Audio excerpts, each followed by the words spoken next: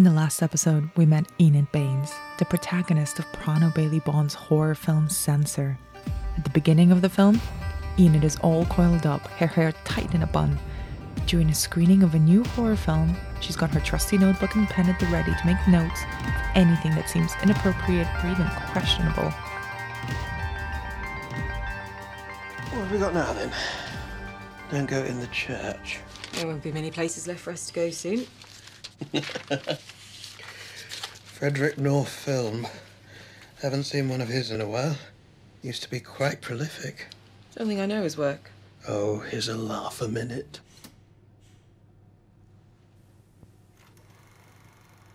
The film comes up, and it's two teenage girls, sisters maybe, one of them being lured into a shed in the woods by the other.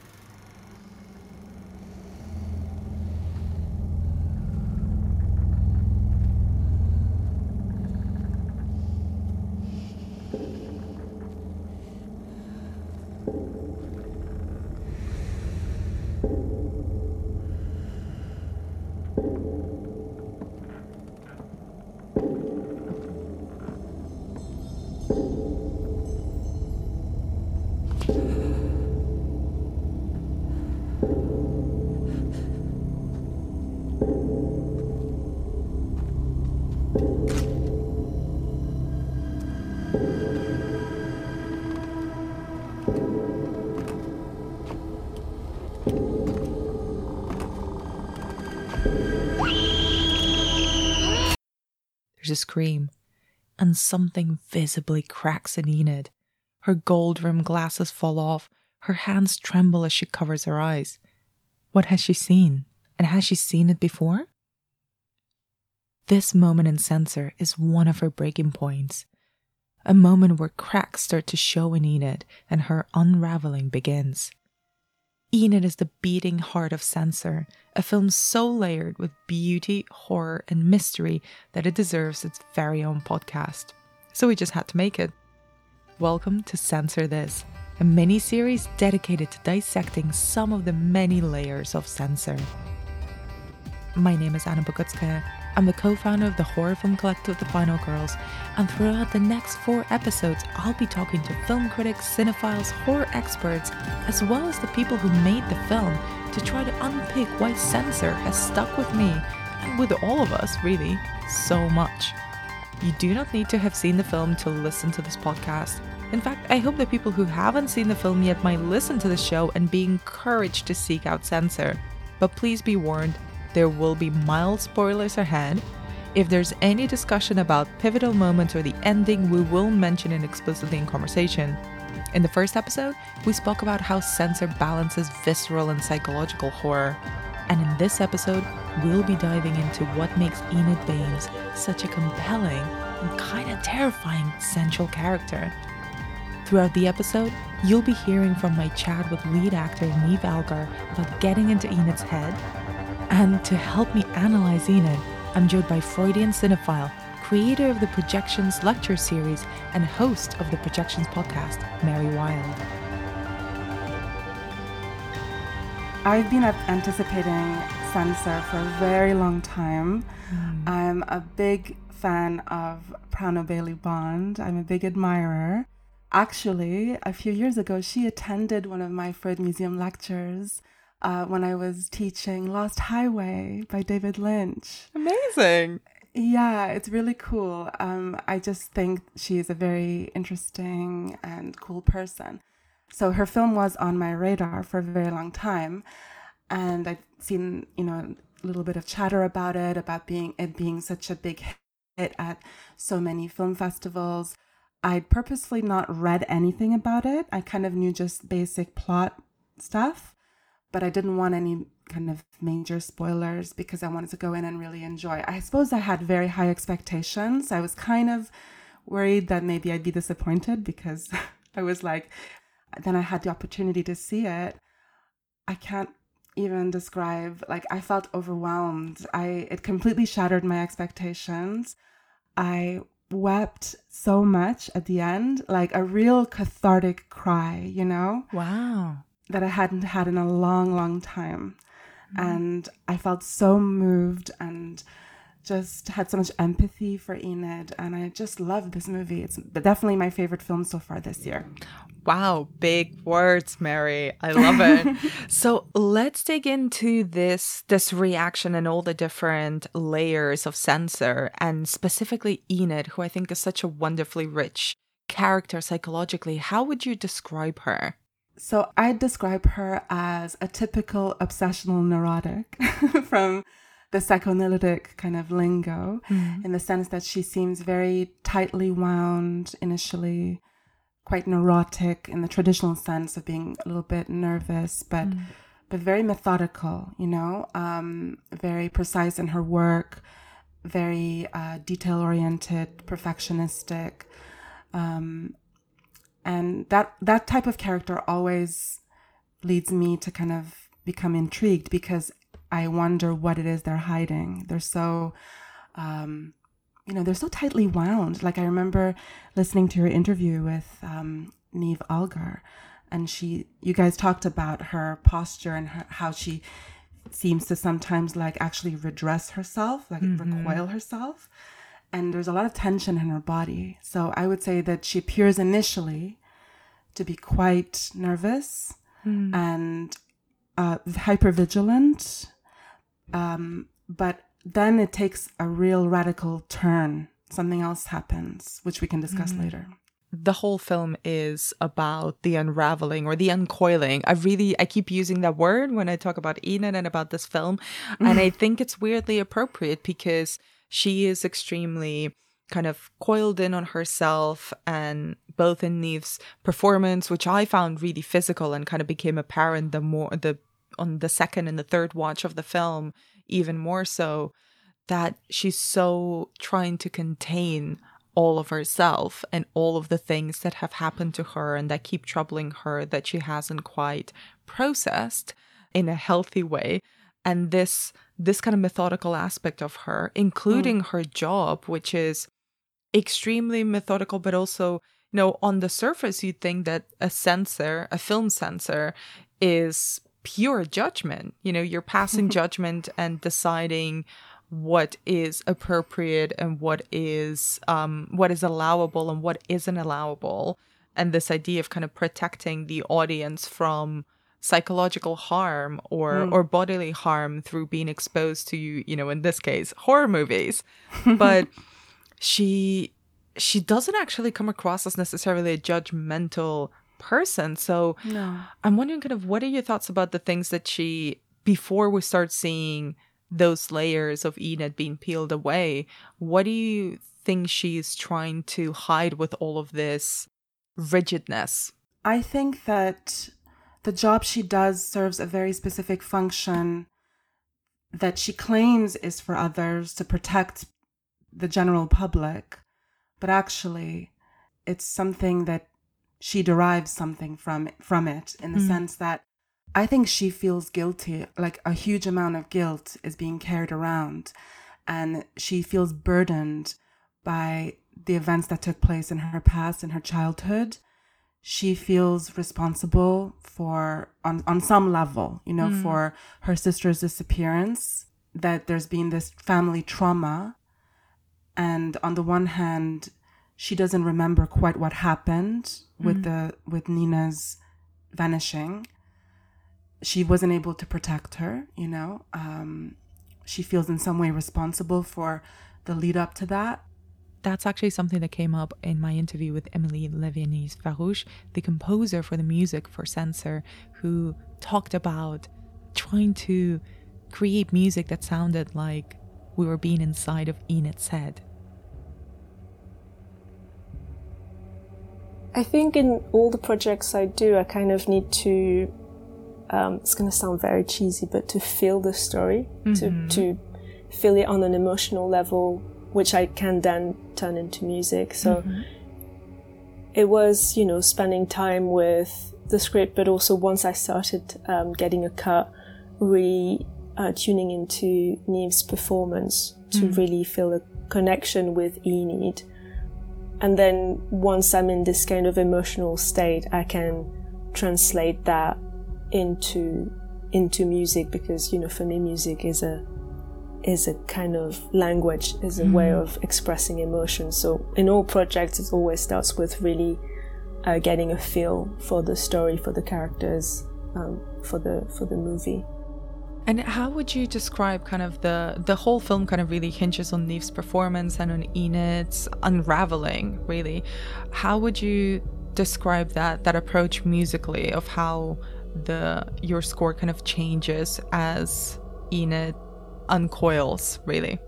Well, so at the beginning, the way I thought when I was thinking about how I would score Enid, because she's so lonely, and I kind of I approached it in a sense as someone who, like would hum little lullabies to herself to sleep, like singing herself to sleep. So it was just this kind of very subdued singing that then becomes more and more strong and evolves as she's unraveling into more and more insane singing or out of tune or just growlings or layering of very strange sounds. And also because we have a shift of perspective in the film, starting to bring in more and more retro or synthesizer elements as we shift this kind of perspective in the film. Then through flashbacks we see that Enid as a child, post disappearance of Nina, is in a state of shock. Like she's crying, she's being kind of interrogated by her dad, but she's not saying anything. She's kind of gone into almost like a dissociative state where she's sort of psychologically not present. So we're led to believe by that she's also witnessed something terribly traumatic that her brain has simply had to delete because it's just too horrific, it's too horrifying. But that unknown space, that black void, it sort of like haunts her, and it compels her to then go and fill material, like a narrative of her own, a constructive narrative, and replace that with the void. I think that's what she's motivated in her job. She feels a terrible amount of guilt, and she's doing this job to try and kind of set the wrong things right so that she doesn't have to carry this burden anymore. Even before we really understand her background, and especially the disappearance of her sister, we see that she's, struggling underneath the really repressed surface, that she's covering something up with all of this meticulousness and control and rigidity. How do you think that trauma and that repressed trauma is presented in the film? Oh, impeccably. Prano is herself being, of course, a seasoned editor. You can tell that this is like a real master editor's debut film, It's just so well put together, and so many details have been closely examined with a fine, tooth comb. It's just perfect. I think the presentation is very, very important and revealing about Enid's state of mind. When we first see her, she seems really pulled together. Nothing is out of place. And particularly, I would say, it's interesting to draw our attention to her hair. When we first see her, there's not a single strand of hair out of place. It's all wrapped up in a perfect, neat bun. As the film progresses, and so does her, I guess, mental deterioration, we can kind of see her decline over the course of the film. The hair starts to kind of like little by little strands come out. And I have a theory that you can actually tell where you are in the film just by pausing and looking at the state of her hair. I love it. Until a very crucial moment when she sat in that trailer, when she rocks up on the film set, and the makeup artist is helping her get styled. And then she just like in one fell swoop lets all of Enid's hair down. At that precise moment, she sees a headline on a newspaper that says something like, depraved censor has a video nasties habit, and it's like her picture on the front page. Yeah. I just think I think we've now entered into like a delusional territory, and she's now shifted from being just a straight neurotic to a psychotic. You know, she's now no longer a reliable narrator, and her hair all falls down at that precise moment when she sees that headline, and she thinks that she truly is the center of that narrative, and that people are following her, taking pictures of her going inside Gerald's videos, you know. It's interesting that you bring up hair, Mary, because when I spoke to the makeup and hair designer for Censor, Ruth Pease, she spoke extensively about the design and the visual importance of Enid's hair. Neve is fantastic to work with. She's super cool. She's really into it. And we always discussed about her being very natural. I mean, it's kind of her being natural kind of plays into her conservativeness, as well as kind of the look where she's just not making too much of an effort. Like she's just not in that state of mind. She wears a wig throughout the entire film, which was challenging because it's a very long haired wig. It was like, I think it comes down to her waist. But then it had to be up in this like 80s office do throughout the film. So you see all the way around the hairline, which was amazing. So we had separate parts, like nape hair, like on the neck. So it looks like it's growing upwards into the wig. So when her hair's up, it looks natural. I know when I started with her design, I think I really imagined her almost like Sarah from Day of the Dead. That kind of trying to keep control, trying to kind of keep this this measure of like her life is together and that things are going to be okay, and that she's got this, you know, she's got this great responsibility at work, which obviously she takes incredibly seriously, but then it beginning to become impossible to hold on to.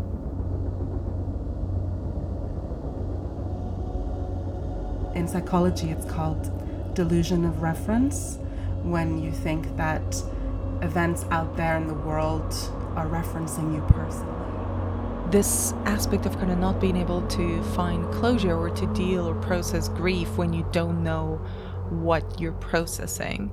And the fact that Enid's sister Nina disappears, but we don't find out, and she doesn't find out what happened to her, is kind of the thing that never quite got healed for Enid. I wonder what you think about how her relationship with her sister is presented in the film, especially because we only really see it through Enid's memories, her trauma, and also her, desperation to resolve that trauma.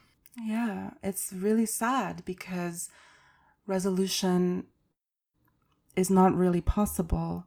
Closure and a natural processing of grief can't really happen when a tragedy like that occurs, when the full memory of the event is not known. Memory is a very tricky thing anyway. And at the best of times, sometimes we might embellish unconsciously or misremember certain details, but we might have a general ballpark recollection of an event, and there'll be consensus on that.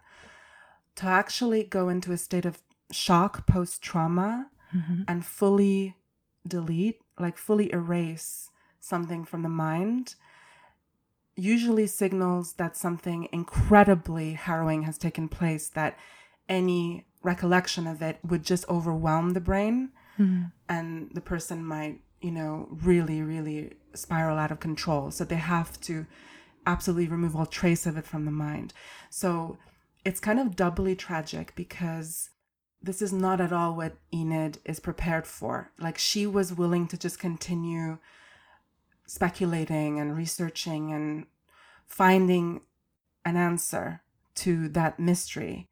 When they give her that certificate, which they say then is also her copy to keep, I think that this is actually a very triggering moment for her, that psychologically, because because she really changes after that moment. She sort of maintains her persona and facade as a pro right around up to that moment. And then after that, things suddenly shift, because I think that certificate is like a big stop sign telling her, you can't search for your sister anymore. She's officially gone.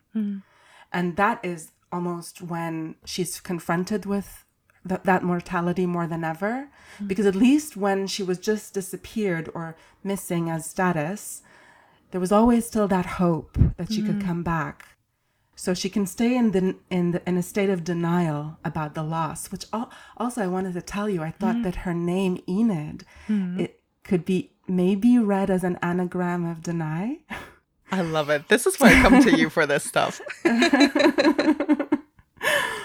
And just being handed a piece of paper like that, it's kind of a paradox, because it's like a very repressive, tyrannical document handed over to her and said, that's enough. You can't go out and fantasize about, your sister anymore and how she's going to come home. This is the end of that road. So in a weird way, she's just been censored, like in her fantasy life, by her parents.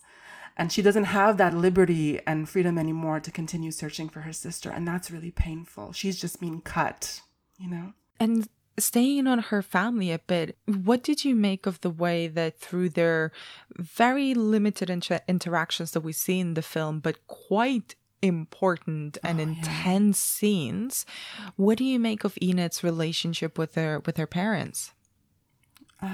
It's devastating. It's really sad. Like, you can tell that Enid doesn't have a life outside of her work, Sometimes she answers, sometimes she doesn't, but she always expects it to be them.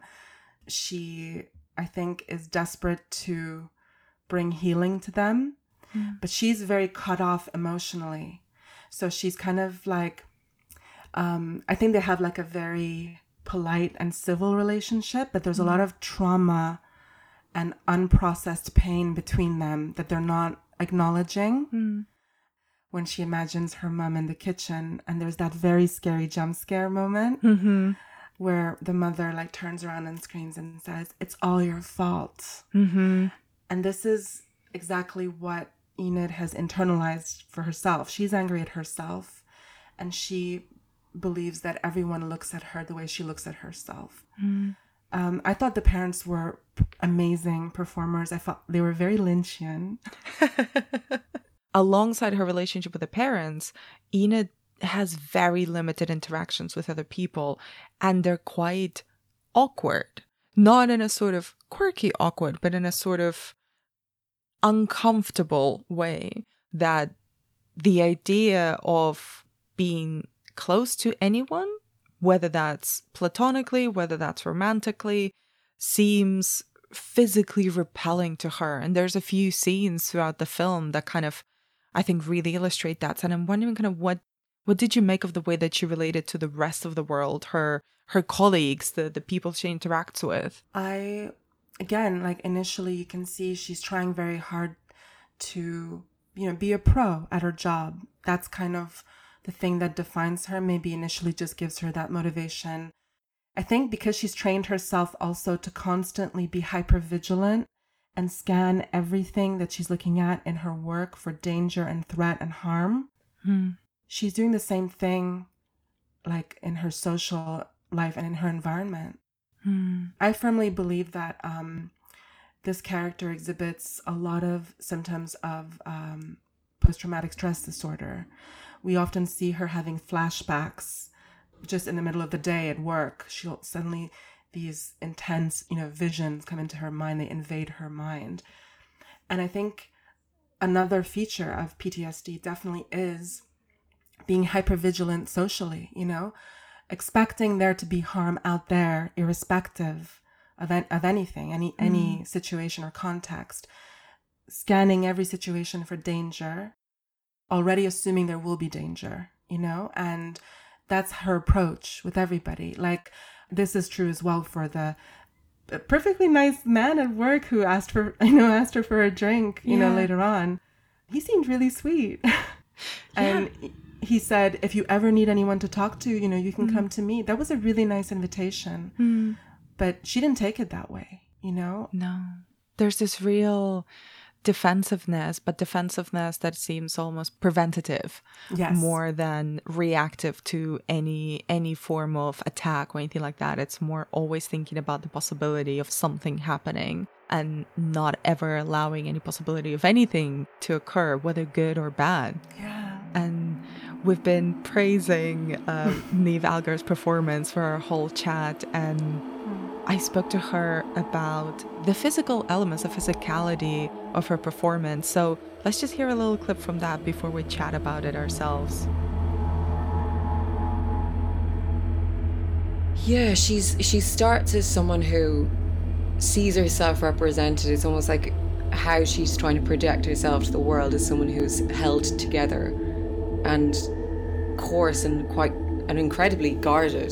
This is someone who over years has purposely isolated herself and physically closed herself off to people, including her family, and because of that has hardened as a human. And this, myself and Prano talked about how she has this almost like a reset, like the correction of the posture is because we kind of thought about, as you said, a completely tightly wound spring, and the problem with that is that it can snap at any moment, and the idea that if she doesn't keep on trying to stretch it out and correct it, eventually it will snap. And myself and Prano kind of workshopped for a couple of days the way in which she holds herself, and it's so funny that she described it as like imagining you're trying to squeeze an orange with your shoulder blades, and that was so every now and again,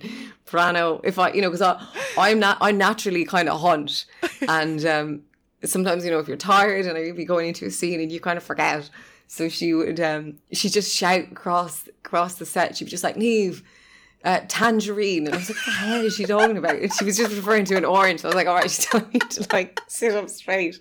So there was just like tangerine was being shouted at me. With something like this, with a character where she's in every single frame, for it to like, for an audience to kind of buy into it and feel like that they're actually going on a journey with it, not just because of the story, but there has to be a journey about her body and how there's going to be certain pivotal moments within the script where you're going to see this person break, and not just emotionally but physically. And myself and Prano did an emotional map of where those moments were going to take place within the script. And one, getting handed her sister's death certificate was one, and that's, it's like this knock, and every time she's getting knocked you're seeing these cracks. And for a character like that, it was just, there was the physicality of also this picking away at oneself and picking away at your skin. And for Enid, I think there's this fear if you pick hard enough, what are you going to uncover, and is it going to be something quite terrifying and rotten, or is it going to be a release or relief?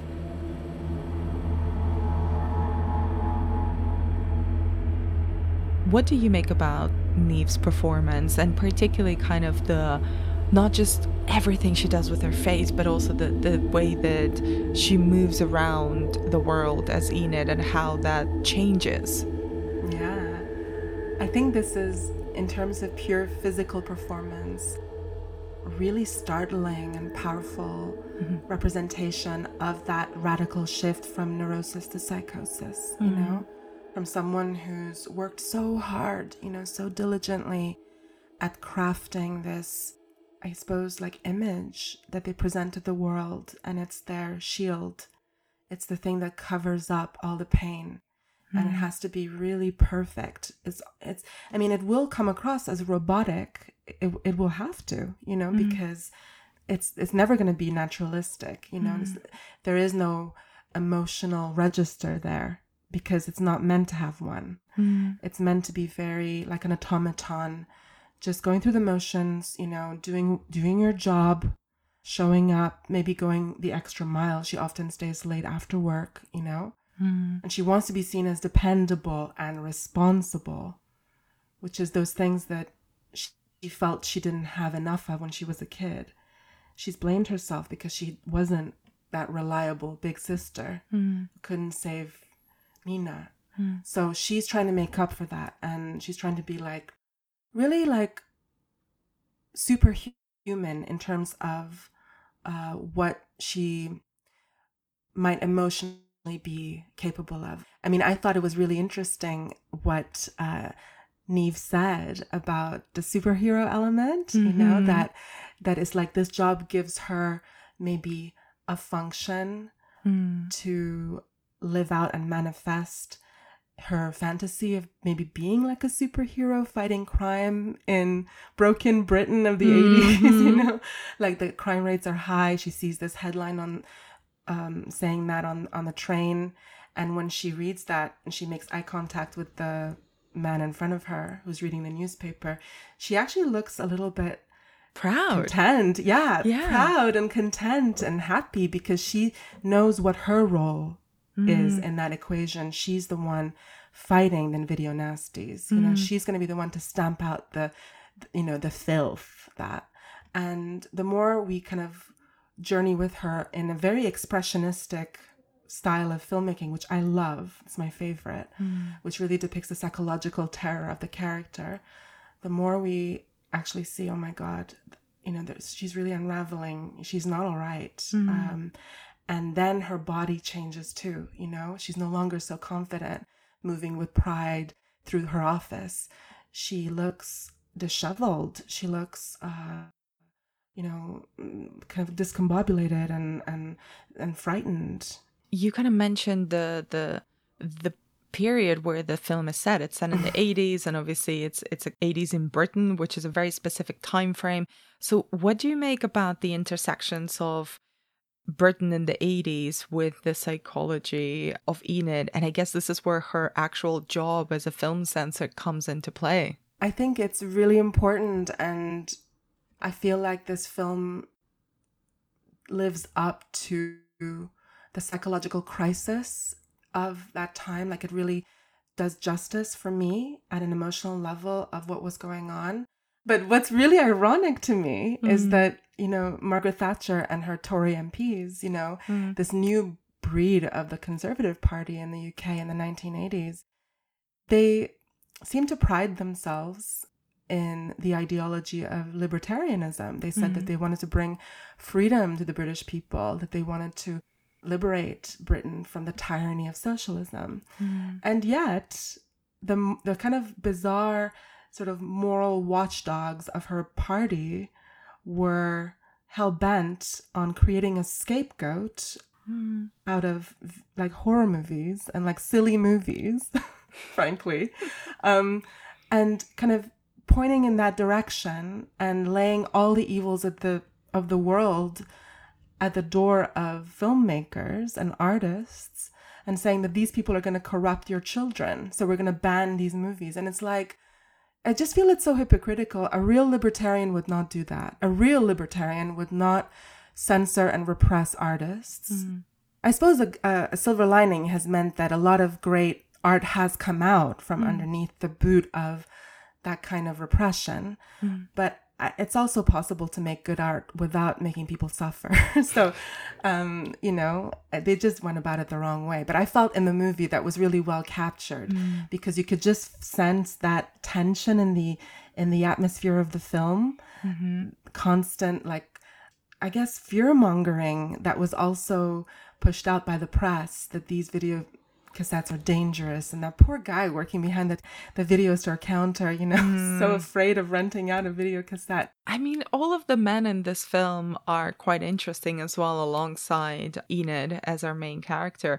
Now, Doug Smart, but I think especially Frederick North, the sort of this shady, almost satanic-like figure of a film director who, Enid becomes obsessed with and is almost mythical, and she sees him as mythical for a brief moment of time, kind of through her prism. And I'm wondering kind of what do you think is the connection perhaps with all of these male figures? There's Doug Smart, the sleazy producer, there's the Beast Man and and with his French accent, and Frederick North. Yeah. Well, I think that the Beast Man, on the same level as Doug Smart, they're more of the kind of like visceral danger of the video nasties. You know, the idea of what could happen to you physically in a movie. So if you recall, when Enid visits Doug Smart's home, she even instantly recognizes that that's being used as a set for one of his films. Yes. The rape scene, right? Yes. So it's kind of already like a signifier in that house that maybe he's a bit of a perv, actually. You know, he could get a bit handsy. I mean, he did get a little too close at a couple of points. And then when she told him she wasn't interested in anything physical with him, he got actually pretty out of bounds, and he grabbed her and he called her a prick tease. So there is that kind of like sexual assault or physical component of the nasties with him specifically that I would also align with the Beastman. But I would say about Frederick North, though, that's a whole other realm of fear. That's now we're entering a territory of psychological or like mental torture. Because he's there in the kind of darkness, shooting his camera straight at Enid and asking a lot of personal questions, you know, really putting her on a spot. And I couldn't help but think, I mean, I don't know this for certain. I haven't heard Prano confirm this anywhere, but I know that she loves Lost Highway. And I just felt like Frederick North looked a lot like the mystery man in Lost Highway. Oh my God, yes, he kind of does. I mean, just with the whole like obsession with holding that camera in his hand and almost like stalking, you know, and asking very probing questions that seem uncanny and really scary. Like I think a much scarier thing than, I mean, whatever the Beastman is doing, you know, like something a lot more threatening. And that's what really scares Enid, I think. That's what she doesn't want to encounter in these movies and what she wants to protect the world from, because that's what, you know, that stuff she's hiding. She's like covering up this stuff. She's hiding it from herself, really. So I think he's the mystery man, but I don't know for sure. I mean, if that's what Enid's afraid of, I think that's a wonderful and slightly unsettling note to end our conversation on, Mary. Thank you so much. And can you let me know where people can find more of your work online? Absolutely. Well, I did also want to just mention that in addition to the courses that I teach and my own podcast, I have also a recurring segment on the Evolution of Horror podcast, and it's called Wild About Horror. I've also started a Patreon, and you can find all of these details on my social media at Psychstar, PSYCSTAR. That's my handle on Twitter and Instagram. This podcast has been produced by The Final Girls with the support of Vertigo Releasing. It's been edited by Olivia Graham with music by Emily Levenise-Verhouche, used with permission. Censor is out in UK cinemas on the 20th of August, so do seek it out.